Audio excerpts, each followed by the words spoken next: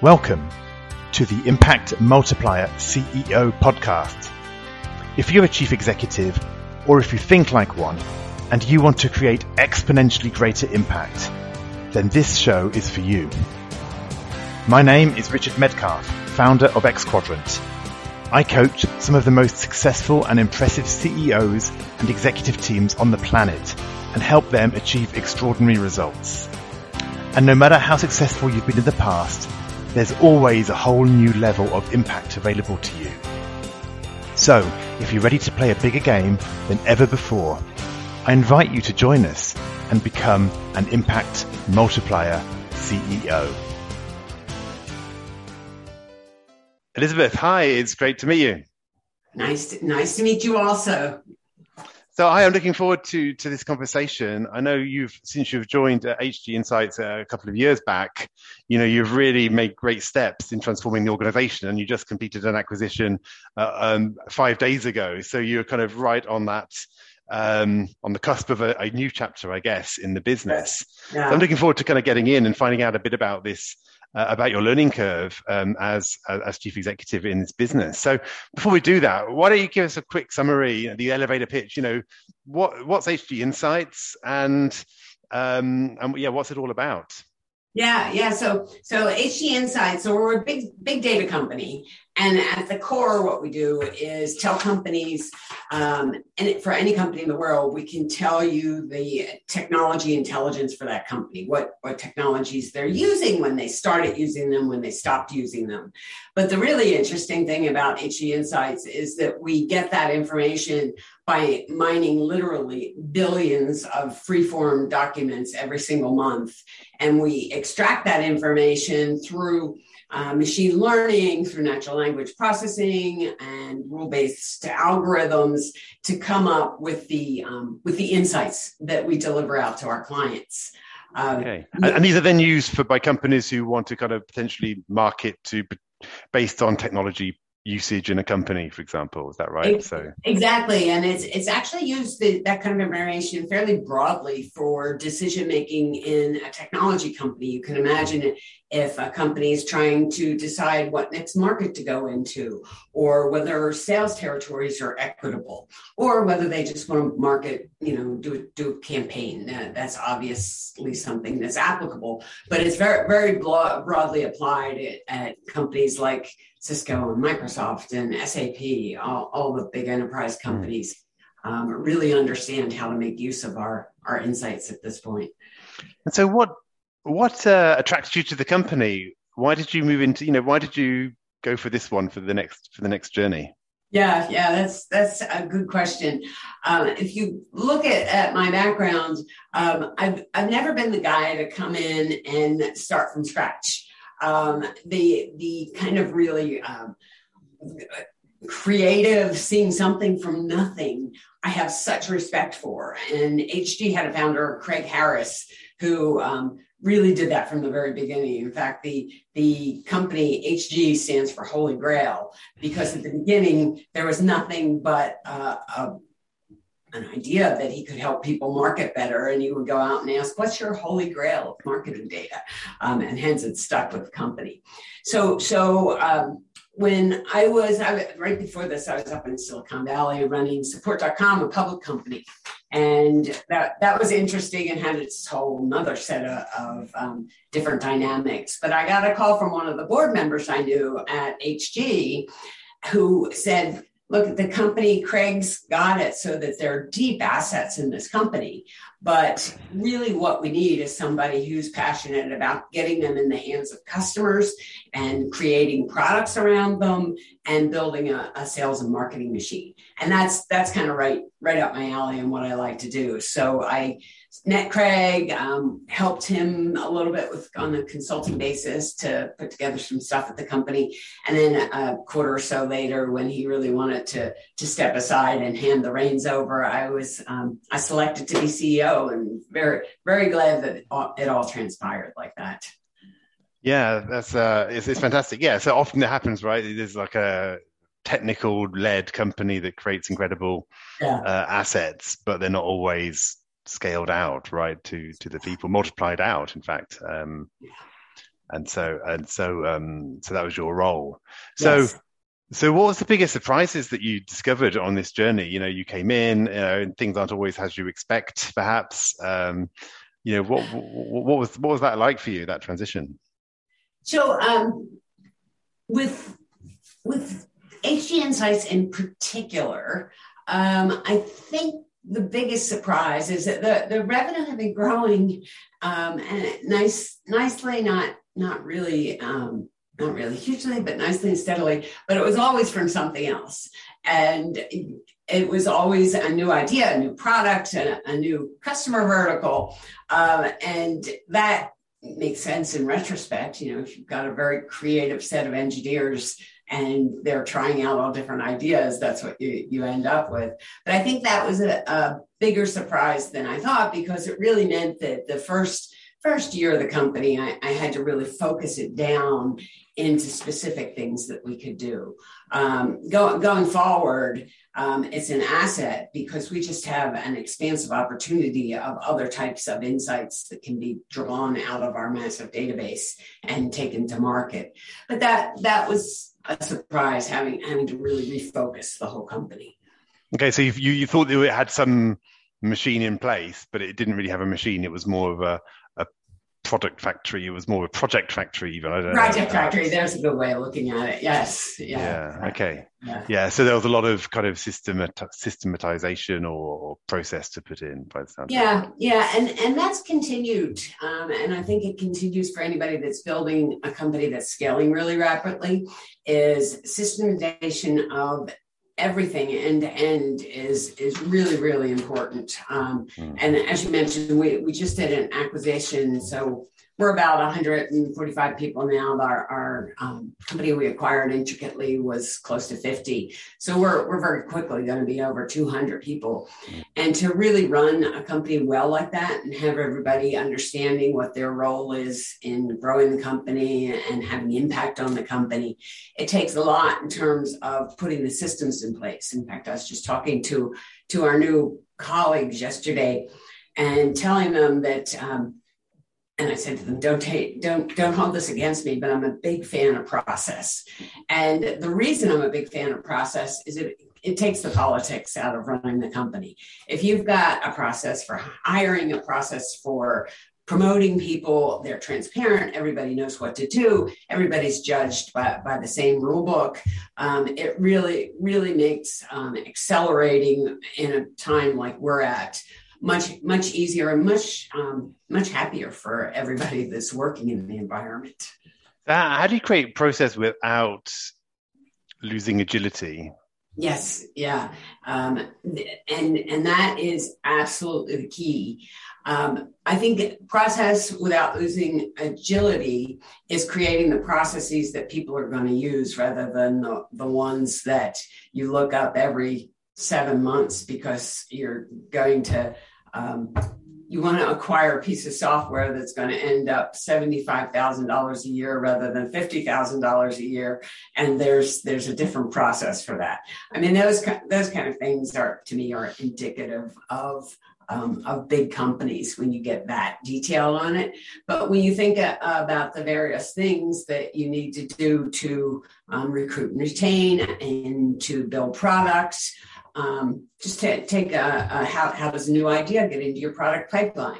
A process around that opens up the company so that everybody can contribute, as opposed to something that is way too detailed and way too overblown. I think that's the judgment I make on when process is going to slow you down. Yeah, interesting. And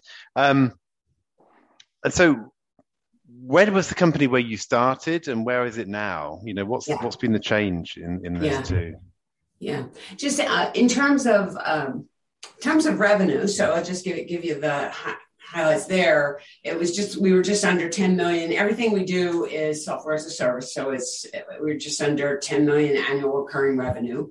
And last year we topped out at 43.3 million annual recurring revenue. So really nice growth in 4 years. We were about 45 people when I joined, and now we're close to 150 and intricately 200. So kind of orders of magnitude change in terms of the top line and the finances. We were burning cash. We became even profitable in 2019. So all the key metrics came along.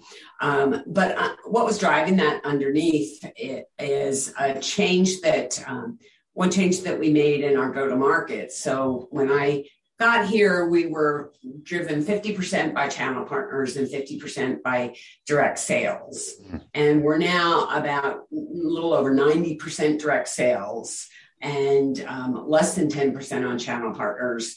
And a little bit, we still do some digital advertising products with our data. So that's a little. So tell me about that. I'm curious because I know a lot of companies go, we need to scale. We need to just like get the channel partners in, and that's how we're going to scale big time. But actually, you've kind of taken a different approach and kind of brought it in house. So what was the thinking there?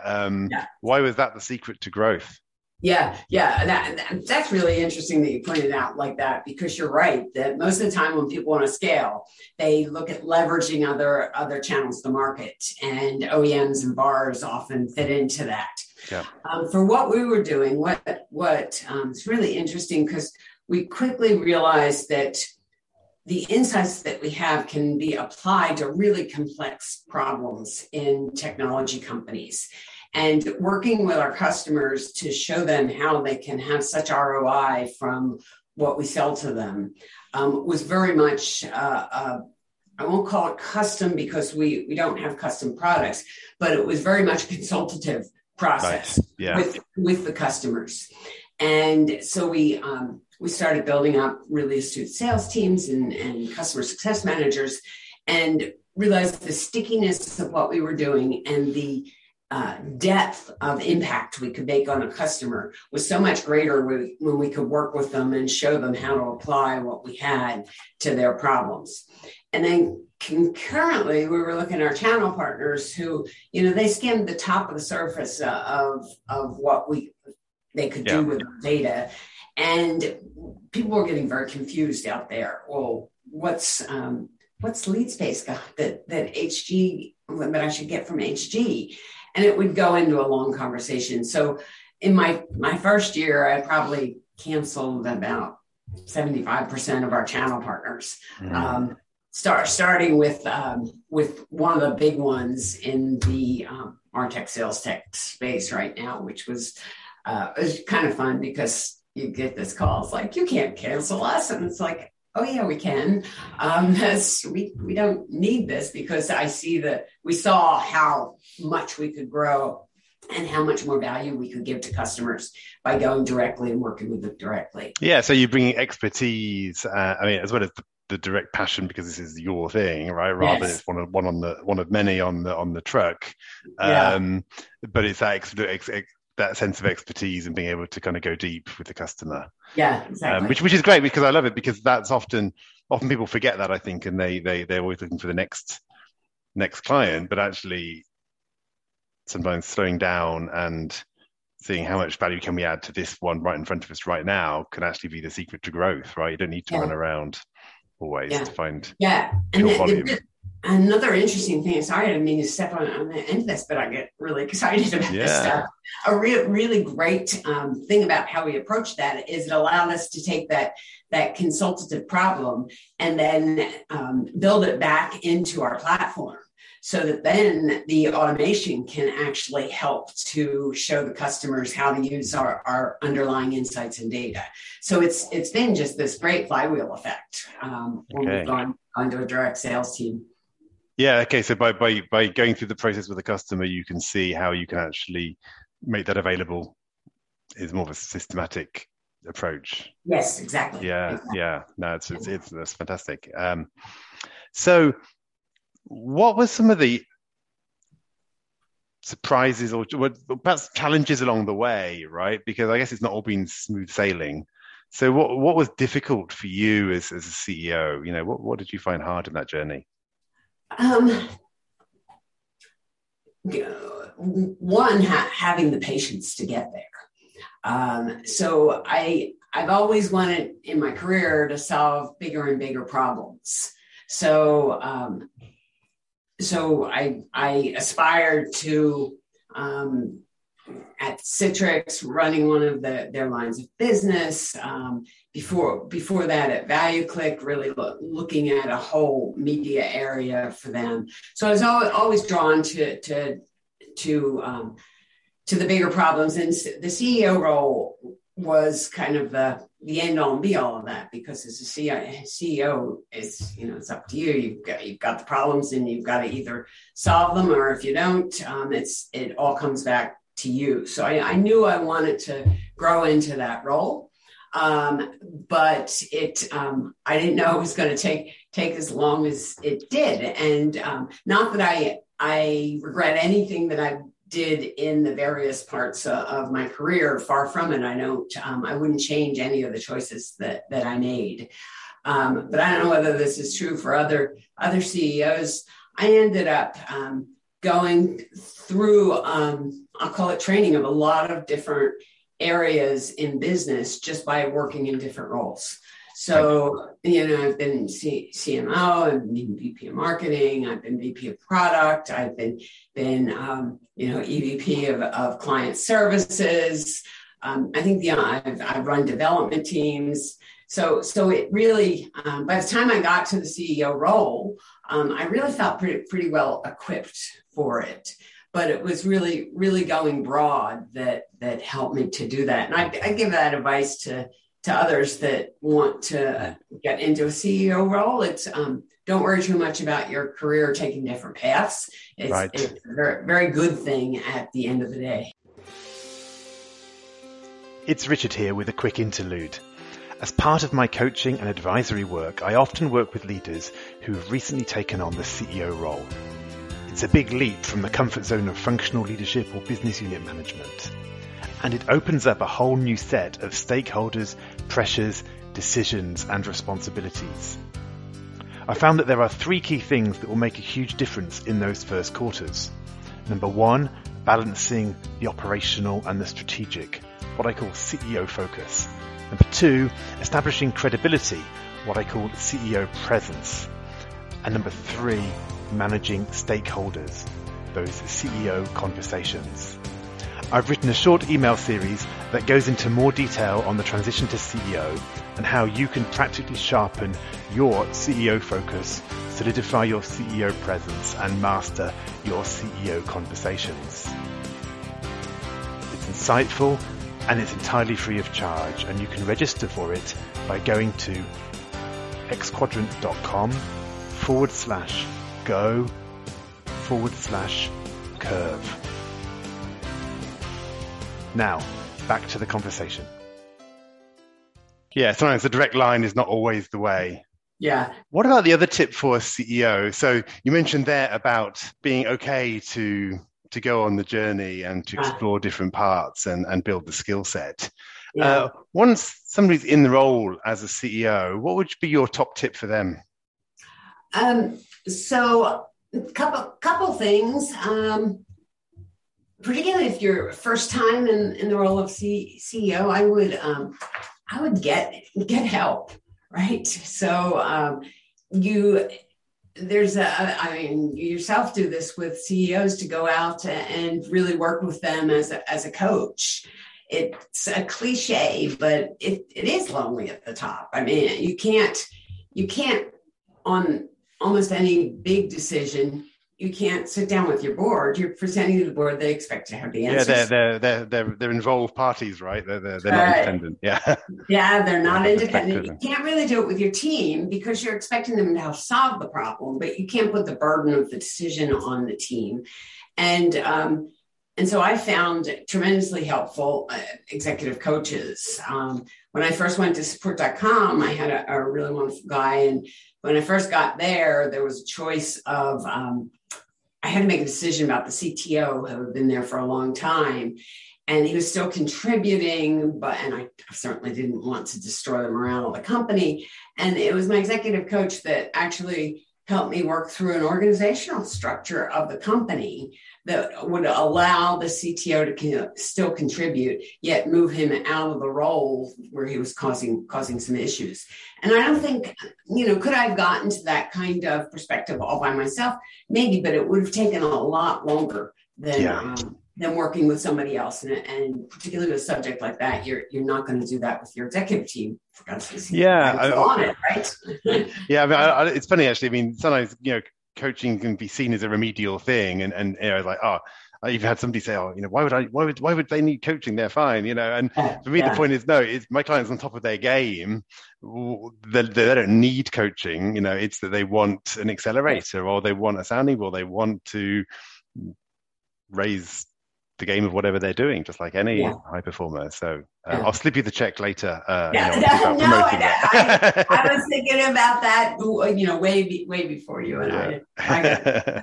But I think the other thing I'd say to a CEO, whether it's a new CEO or somebody that's into a new CEO position, is to move quickly. I mean, that might sound cliche, like also, but make an impact quickly. Hire, fire, acquire, whatever is right for the company at the time. Don't second guess your own instincts. Just do it. And if you make a mistake early on, you've got a lot of leeway at that point.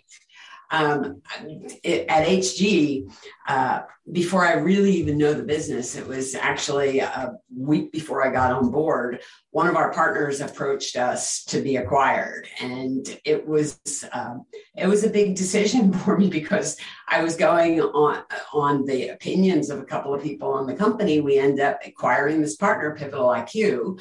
So that was our first acquisition in 2018. We completed that in September. So, and it was great, but I got to tell you, working with the board, they were like, well, this is interesting. This is really a pretty aggressive move for somebody that's been in the seat for a couple of weeks. So, well, from what I look at it, really looks right. And that's where, trust your gut. You've put in the work and the time to get into the seat. And luckily for us, the acquisition of Pivotal IQ was another real accelerator with HG. So, hire, fire, acquire. That's nice. Yeah. Move quickly. I love it. So a couple of quick fire questions for you as we kind of start to wrap up a little bit here. What's your favorite quote? What's something that's really shaped your leadership? Shape my leadership, or an output of my leadership. And this actually is my last name Cholawsky is Ukrainian actually, and my grandparents were from Kiev, and so I'm always drawn to this quote from Ocean's 11, and it's from Skinny Pete, and he says, "If there's one thing I know, it's never to mess with Mother Nature, Mother Love, or Mother freaking Ukrainians." And I use that sometimes as, when I make a decision, we're going to go for it. Don't mess with Mother freaking Ukrainians. And hats off to all my old ties to the Ukraine. And I just hope everything turns out much better than it's looking right now. Yeah, absolutely. Yeah, thank you for that. Yeah. Is there an app or anything on your phone that you kind of find is surprisingly helpful, useful, addictive, whatever? Well, one thing we haven't talked about is kind of what I do outside of work, and one of my hobbies is triathlons. So I'm constantly, and I've been doing triathlon since I moved to California in '96. So a long time. Wow. So I'm always either training or recovering or doing something like that. And there's the Garmin watch, I live and die by it. And so the Garmin application that's on the phone, that's the one I'm always checking, That's one you're always checking. Okay. Yeah. Very, metrics driven. I know you describe yourself as metrics driven. So yes. There we go. Yeah. How about a book that's really influenced you? Yeah, I've got one that's always at the top of my bookshelf, and that's the Hard Thing About Hard Things from Ben Horowitz. A lot of people know that, but you should read pages 111 to 113 because it tells you everything you need to know about product management. And it's one of the hardest jobs in the company, and it's the most important. And he just nails it in terms of what you need to do. Perfect. There we go. Even the page references, I'm impressed. Well, you know why I know those? Is I actually quote those to product managers when they're stressing and kind of going off the reservation. I'm like, 3 pages. Go read these. Beautiful, beautiful. So what advice would you give to your 20-year-old self? I would probably say, don't drive yourself to perfection. Don't try to, get everything right all the time. But, I think about that, and that's the same thing I'm telling myself today. It's like, oh, come on, give yourself a little more leeway. Yeah, it's funny. Yeah, we've got that high, perfectionist streak. It can be, it's inspiring for people. It can also be inhibiting sometimes as well, and it can also just be that burden on ourselves. Yes, that exactly. We're always facing it. Yeah, the way I like to hack people when they're kind of stressing about things like over perfectioning, I always say, stop trying to be the high performing janitor, and that tends to stop them. It's like, because you got a business to run here. You don't need to keep polishing this particular floor tile. I like that. I might steal that if you don't mind, Richard. You're okay. Yeah, you could use it. Lastly, many of our best guests on the show come from referrals. So I'm always curious, to ask people, like, who's somebody who's an impactful CEO who you've encountered in your career, who you might really recommend as a great guest for a future episode. Yeah. One of mine, I've been fortunate and have been helped by so mmany people along the way, but there's one CEO that I still go to for advice, and that's Michael Crandell. He's running a company right now called Bitwarden. It's in the password management space, and it's he's taken that from nothing to now dominant enterprise company. But he's done that at other companies, and he's just the kind of guy that he can, if he has to fire somebody, he fires them, and that person comes back and talks about how wonderful that guy is, and it was the right thing to do. He just has a way of running companies that make them great for the individuals and still manages to accelerate. So he's got a lot of useful advice. Yeah, no, I love that. It's that whole thing about there's the business, there's the people, there's the impact you're making in the world, and trying to keep all those things in balance is important. And if you can do it all, it's great. Yeah. So here's my favorite question, the one I always love is no matter how much we've achieved, there's always a next level to get to. So, where does HG Insights go from here as a business? You just made this acquisition, but what's next?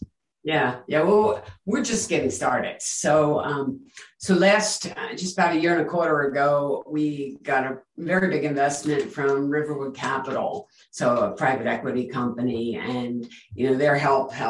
With their help, we did the acquisition. They have big goals for us. Jeff Parks, the partner there, keeps using the IPO word, but we really believe that we can be the dominant company to solve complex business problems with data-driven insights. So I don't think there's anything to stop us. Okay, so there's plenty more fields to move into, right? With that as your mandate. Yeah, exactly. Yeah. And what are you going to need to perhaps do differently yourself, Elizabeth, to multiply your own impact? Clearly, you've achieved a lot in this company and previously, but the thing the way that we work is our strength, and it's also what's holding us back. So I'm always curious, what might you need to kind of work on, do differently in the future to multiply your impact? Yeah, certainly with where the company's going, we're looking to scale past the $100 million mark very quickly. One thing that I've thought about is I really need to spend a lot more of my time and develop a lot more of my skills for external contact. And that means both changing the way I work and where I put my time, but it also means training the executive staff so that they're thinking like individual general managers as opposed to just a functional area leader. So I've got to change kind of what's going on internally. And then I've got to, believe, learn new skills or learn them again to be more externally focused. And I'm working on both those things, both with my team and getting out there more. And luckily the pandemic is coming coming to an end. Hopefully, yeah. A bit more flexibility at least, yeah. I went to the US a couple of weeks ago, and there were two great things that happened. One was I managed to get there, and one was I managed to get back. But even then, since then, restrictions have lifted a bit more, and it's a bit easier. So that's good news. Yeah. Good. Fantastic. So last thing is, if people want to get in touch or find out more about HG Insights or about, get in touch with you, how should they do that? Yep, it's easy. That just go to our website, hginsights.com, and my contact information is there. The emails are very easy. It's just first on last and the company name. So happy to get any inquiries. I always love hearing other people's stories. Yeah, perfect. Well, hey, Elizabeth, I've enjoyed this, this discussion. I think it's fascinating. You came in project, this business that had all this creative energy, and you've been able to kind of apply process and structure it, and you've seen that energy has been now taken direction and as you multiplied your revenues right already, and you're going to go way beyond that. And then I think this point around, actually you cut back, right? You cut back from all the channel partners, the ones that were bringing in half your revenue, right, in order to double down on the place that was going to create intimacy and customer insight for you to be able to deliver the business. So I think really interesting stories there. So thank you for sharing those with us, and it's been a pleasure to talk with you. So pleasure's all mine. Thank you for the invitation, Richard. No, you're welcome, and I look forward to hearing as the journey progresses. I hope you enjoyed this conversation. Now let's talk about you. When you're in top leadership, when you're in the biggest role of your career, who supports you at a deep level as you lead others? Who helps you multiply your impact and get to the next level? If you're ready to learn more about our content, our coaching, and our community, then visit us at xquadrant.com.